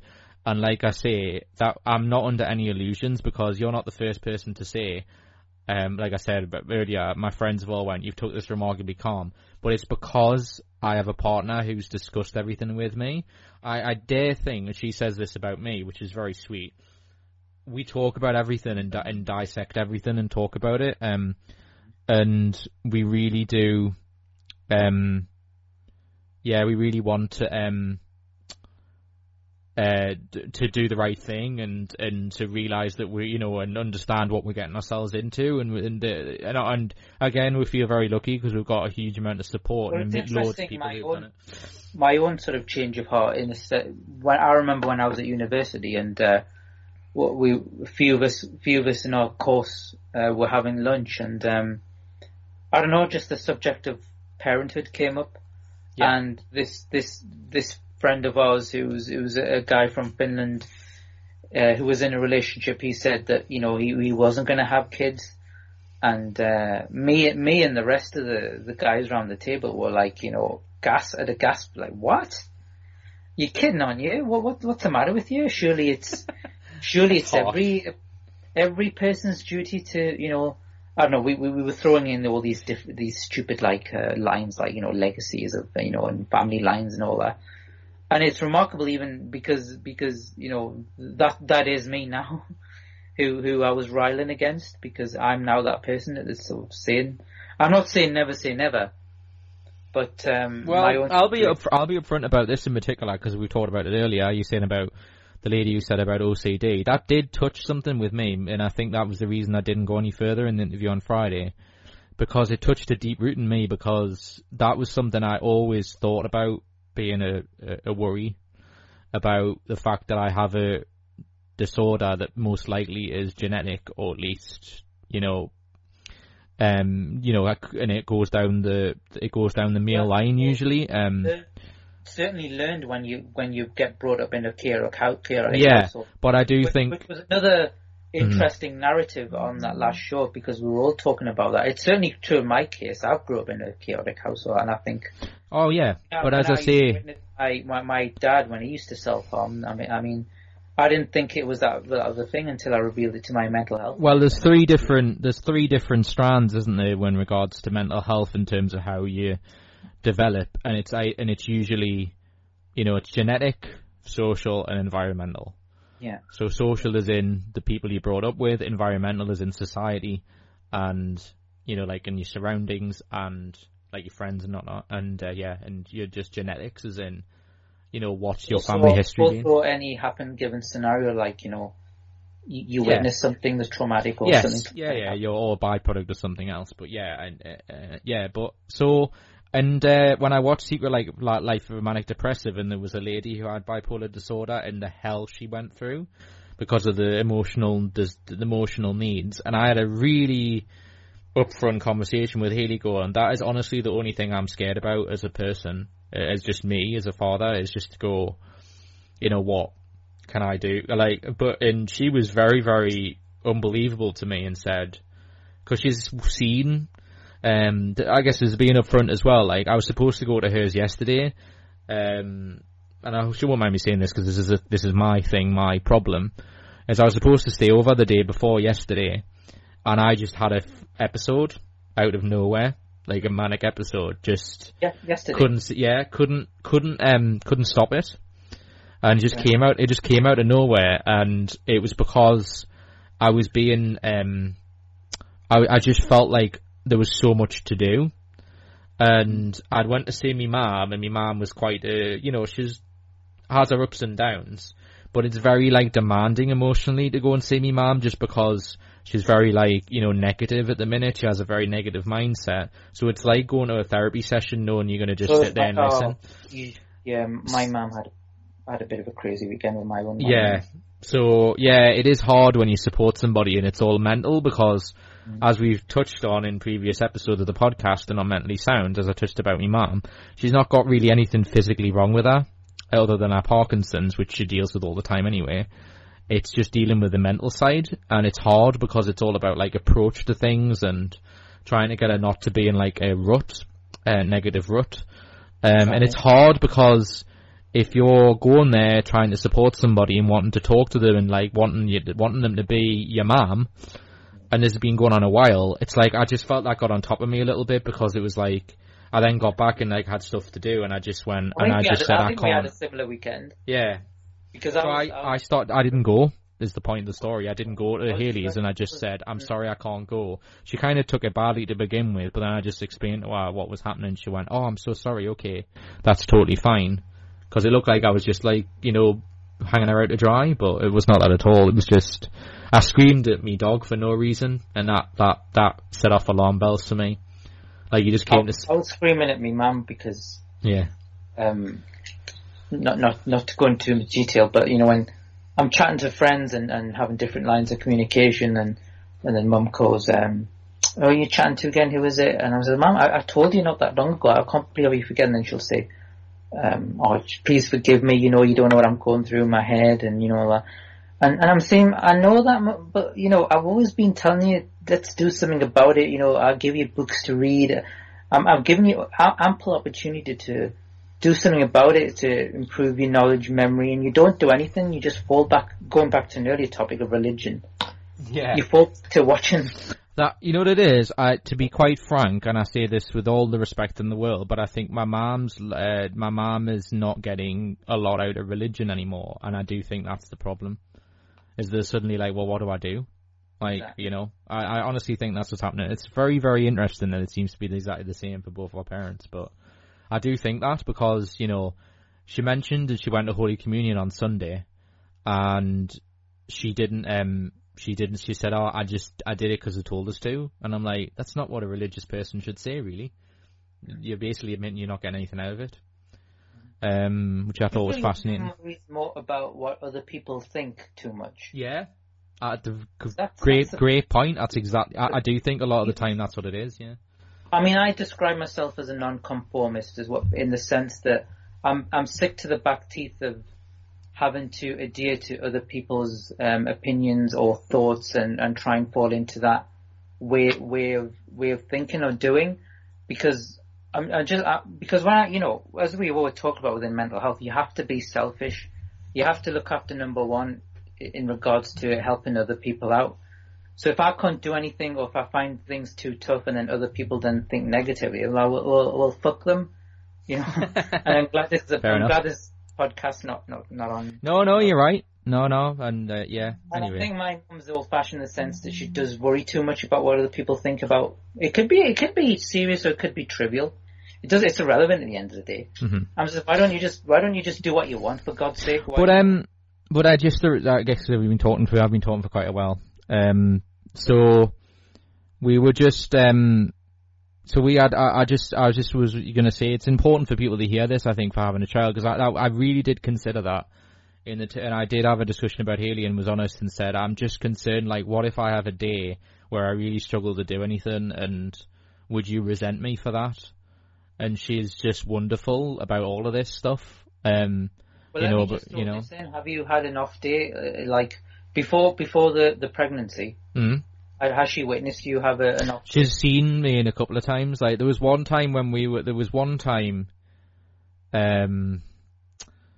it wasn't like a particularly like difficult one, but it was just I was just struggling. I was struggling to like convey things, and she was here and she was at my house, and I just was like, I was finding it hard to communicate and to do things, and just I just remember she didn't castigate you for that. No, she just gave us like a hug, and actually, you know what it is that I think taught us something, because she'd obviously hadn't been with somebody who's as open as I am about what I have. Is that I did the same thing for her once, where she came to me and she was really just like struggling, just in general, you know, and I just hugged her and told her it was okay.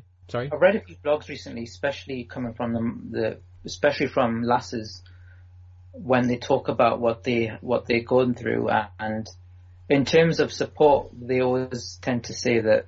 And I guess it's the same for guys as well, but I've not really read many from guys, but I'll readily admit this, that when you're going through whatever you're going through, it's just so overwhelmingly lovely and good to have your nearest and dearest just be there, and be it give you your own space, or be it give you a hug. It can just mean the world. It's just an acknowledging that you're there and they understand, and she just reinforced to me that she thinks I do a wonderful job of dealing with things based on my history and everything, and I've been really upfront with her in terms of how ill I have been in the past, but I do think I'm dealing with it better than I ever have, and I just think it's because I'm constantly working on it. And I just think that's what I want to say to a lot of people who are a bit like our parents at the minute, is that I don't understand the view that people have in society of the fixing aspect. Everything takes a great deal of effort. But I quote all the time the late great Carrie Fisher, who said, someone said to her, and she wrote this in Wishful Drinking, which is like my Bible for bipolar disorder. It's a great book. I highly recommend it. I might even have a copy somewhere if you want to lend it, but I should do. And she just said, I've got a book for you, actually. All right, cool. That another time. Go on. Well, I was even going to see if I could find it. Oh, it's over here. I'm going to make you laugh. This is my current book. I don't know if you can read this. Yeah. I just showed him a book called When You're Expecting. It makes me sound like I'm the one who's having the child, but it has partner. It has partner related stuff in it. For you in there for sure, I think. Yeah. So this is my current reading, folks. The fun of it. But yeah, no, it is actually quite interesting though, on an objective point. But yeah, so Carrie Fisher said, why deal with your bipolar disorder? Like, why keep trying? And she said, because the alternative isn't worth thinking about. And basically, it's like, what choice do you have? It's like, do you want to, because people think they don't have a choice. And you do. The choice is either live in misery and don't deal with something that's now being more and more understood as like, you've got a problem, as opposed to that's who you are.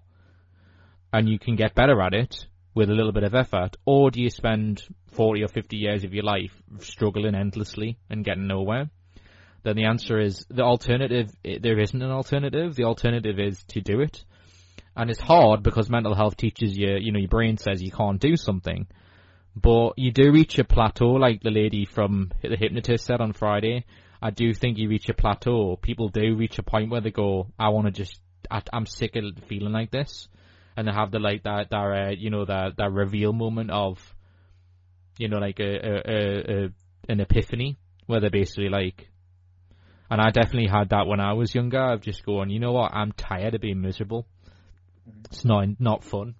No. And I'm gonna enjoy spending time with my partner and my friends, and I enjoy playing video games and enjoy being in the world as long as I'm here and be productive. Well, I think that was the case with when I had my breakdown, and whilst I was trying to edge back into normality, whatever normality is, it's different to different people, but to any resonance to the existence I had before.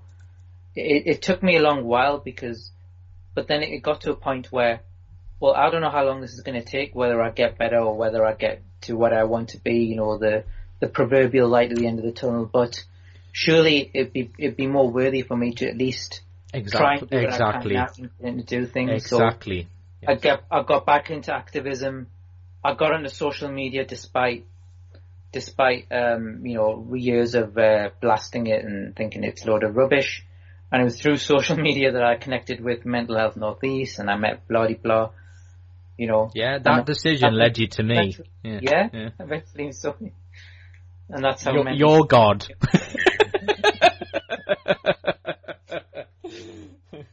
You're Mecca. I'm not going to say who you look like. Oh yeah. Well, don't you know? There's no pictures of Jesus. Could have been anything. It's just interpretation. Anything. Yeah, it is, yeah.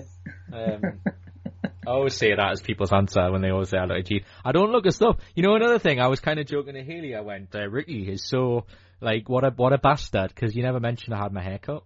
Did you even notice that? Oh, yeah, well, there you go.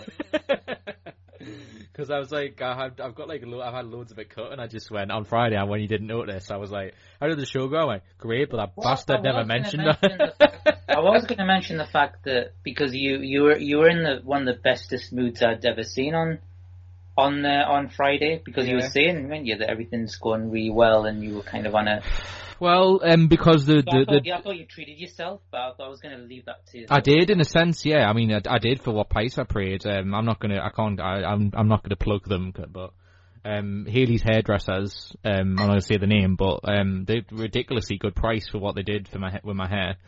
And yeah, I did. I was just sick of it because of how hot it is. I was boiling all the time, because you should have seen when they finished my haircut. It looked like a blubber or something on the floor. Like, it looked like a wig. It looked like thing or whatever. What was it called from Addams Family? It was just a ball of hair, and it looked like a creature on the floor when they were finished. It was like £10 of hair or something that they took off us. It was insane. So I'm just really happy that they did it. And yeah, the reason I was happy is because just that I was worried about moving in, because it's coming up soon. I'm moving out on the 6th of September. I've got quite a few things to do. But I just feel like I'm doing stuff. We kind of channeled into good because you know that it's going to work out. Yeah, and the dog socialised for like a couple of hours or an hour. And I know that needs to be longer. We're not idiots, but what pleased me was my dog wasn't the aggressive one, and that was worrying me the whole time. So Lister's not the issue. And actually the only dog that seems to be problematic is not Haley's dog, but her sister's dog, who's her dog's older brother. But he reacted in quite a normal way because we went to her sister's house and it was territory. They just started grappling because they were like, "You're in my house and I don't want you to be." And it was just them testing each other. But Lister wasn't the aggressor. Like, I took Lister off his lead, and Lister did exactly what he did in mine. He just started wandering around. He wanted to see what was going on. But you also literally looked lighter as well because he was saying that I've lost probably about, I reckon I might have lost about a stone, which shows you how overweight I was because I still look a bit fat. But I mean, I know you were kind enough to say you don't think that, but I just mean, I'm aware because it's my body, obviously. But like, I just bought some skinny jeans for this twistening because some of my pants don't fit, and like they're really nice and snug. But the thing that's made me feel very confident about myself, and my diet, I've really improved my diet. And just you just reminded me of what I went through when I with my breakdown. Yeah, I was still kind of through a while of not eating, and then once I grabbed, but I wasn't moving. Yeah. I wasn't going out of the house. Yeah. So I was putting on weight, and I guess the turning point was like all the jeans that I used to wear in the years previous didn't fit me anymore. Yeah. And not just by little, but by a long way, which suggested how much weight I'd put on. Well, I can tell you what pushed me over the edge. I think I told you this privately after the show. Is I bought a bunch of T-shirts from America because it was all to do with my favourite streamer. And one of the T-shirts I bought for that, which is my Nerd Rage T-shirt, like, I put it on about 2 months ago, maybe, or a month ago, and it barely fit me. I was, like, really struggling to get it on, and I just went, I've really got to stop doing this. The was when, just very quickly, at my workplace, even though I wasn't back at work, that's where my chemist is, and I went to get my prescription, and I had to walk up this, like, hill, up the West Road. So it's not a necessarily steep hill, and it's not a big walk either. It only takes about 5 minutes. And then suddenly I had to stop midway because I was out of breath. Yeah, and that was the other thing. That was the other thing. I was getting out of breath just doing really, really dumb stuff, and I just went, that's just ridiculous. I was like getting knackered, like traveling to Haley's, and I'm like, I'm getting a metro. I'm like, I'm not really doing anything. I'm like tired. It was just getting annoying. It was getting annoying. It's just like, so yeah, so the icing on the cake for me today, even though I probably have had a cheat day today because I had a buffet at the whole christening and everything, and lots of cake and cheese. But in general, your Achilles heel. I know. I actually joked with Haley. There was huge. You know when you said. Yeah. The hypnotherapist that smoking was the Achilles heel. I said, nah. Nah, it was cheese. You're probably right, yeah. Because I actually worked out with Haley the other day that I think I'm eating 2/3 less cheese than I did. Which actually, if you think about it, that's ridiculous. Because I do have a little bit of cheese a day still. Because I kind of get rid of cheese. It's too nice. But I've drastically reduced it, and I'm noticing it with the amount of cheese I'm buying. But also, today, when I put on my nice dress jacket, so I wanted to be like sort of nice, smart. And the last time I wore that a few months ago, the buttons were like, you know, almost like ripping off. That's how fat I was. And today it fit me snug. So I was like, that made me reinforce that I'm doing the right thing.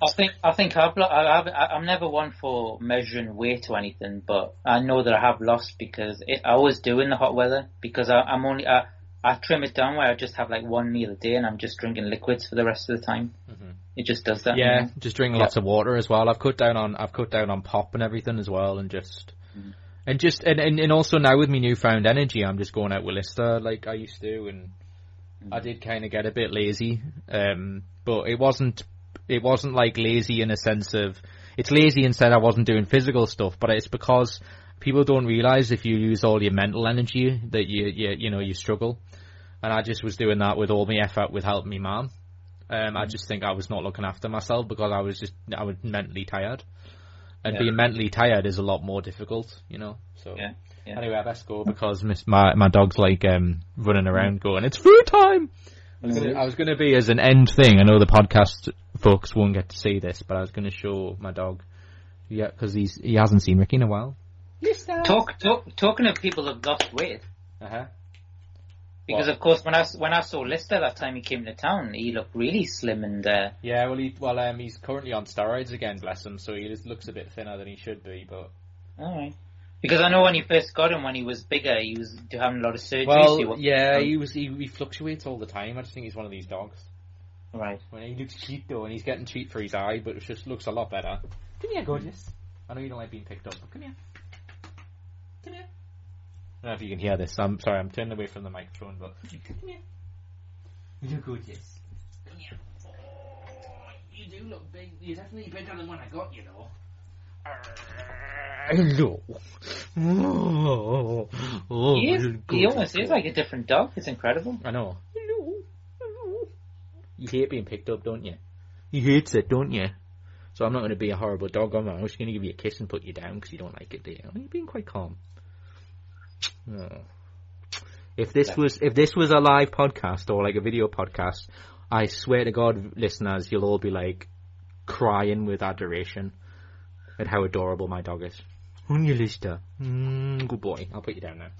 Okay. Bye-bye. You want food, don't you? Bless you. I'll go and give him food because the horrible thing about dogs, like humans on steroids, is they're just constantly hungry. So, anyway, so I best go and do that. But anyway, this wraps it up. So yes, I am your father. The end of the episode, but we never talked about the World Cup, but we can always do that another time.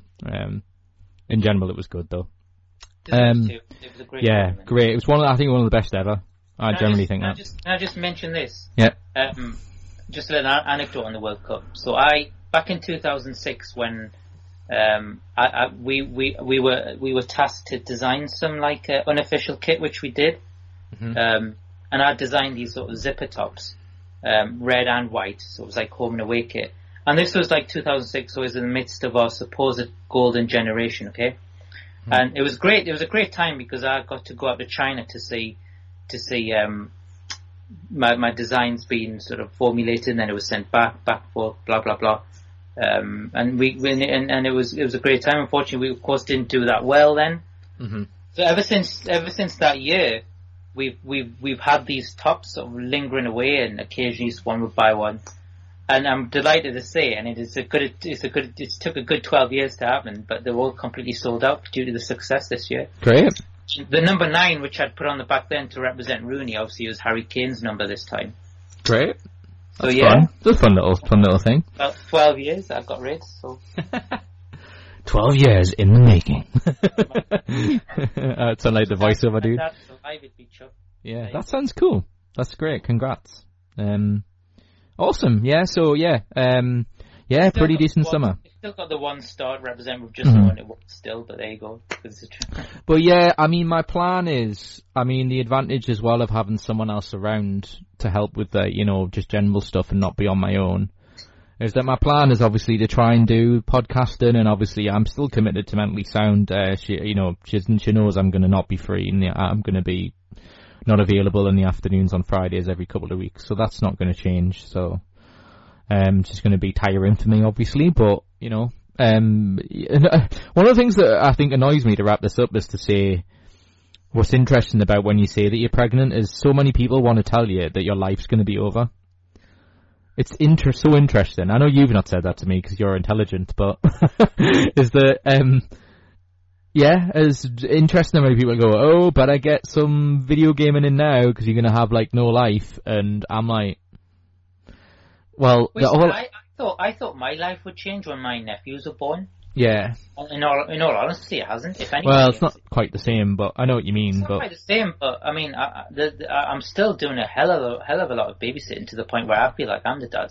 Yeah. Well, I know it's every situation different, but if anything, it's sort of enhanced it in a way. Yeah.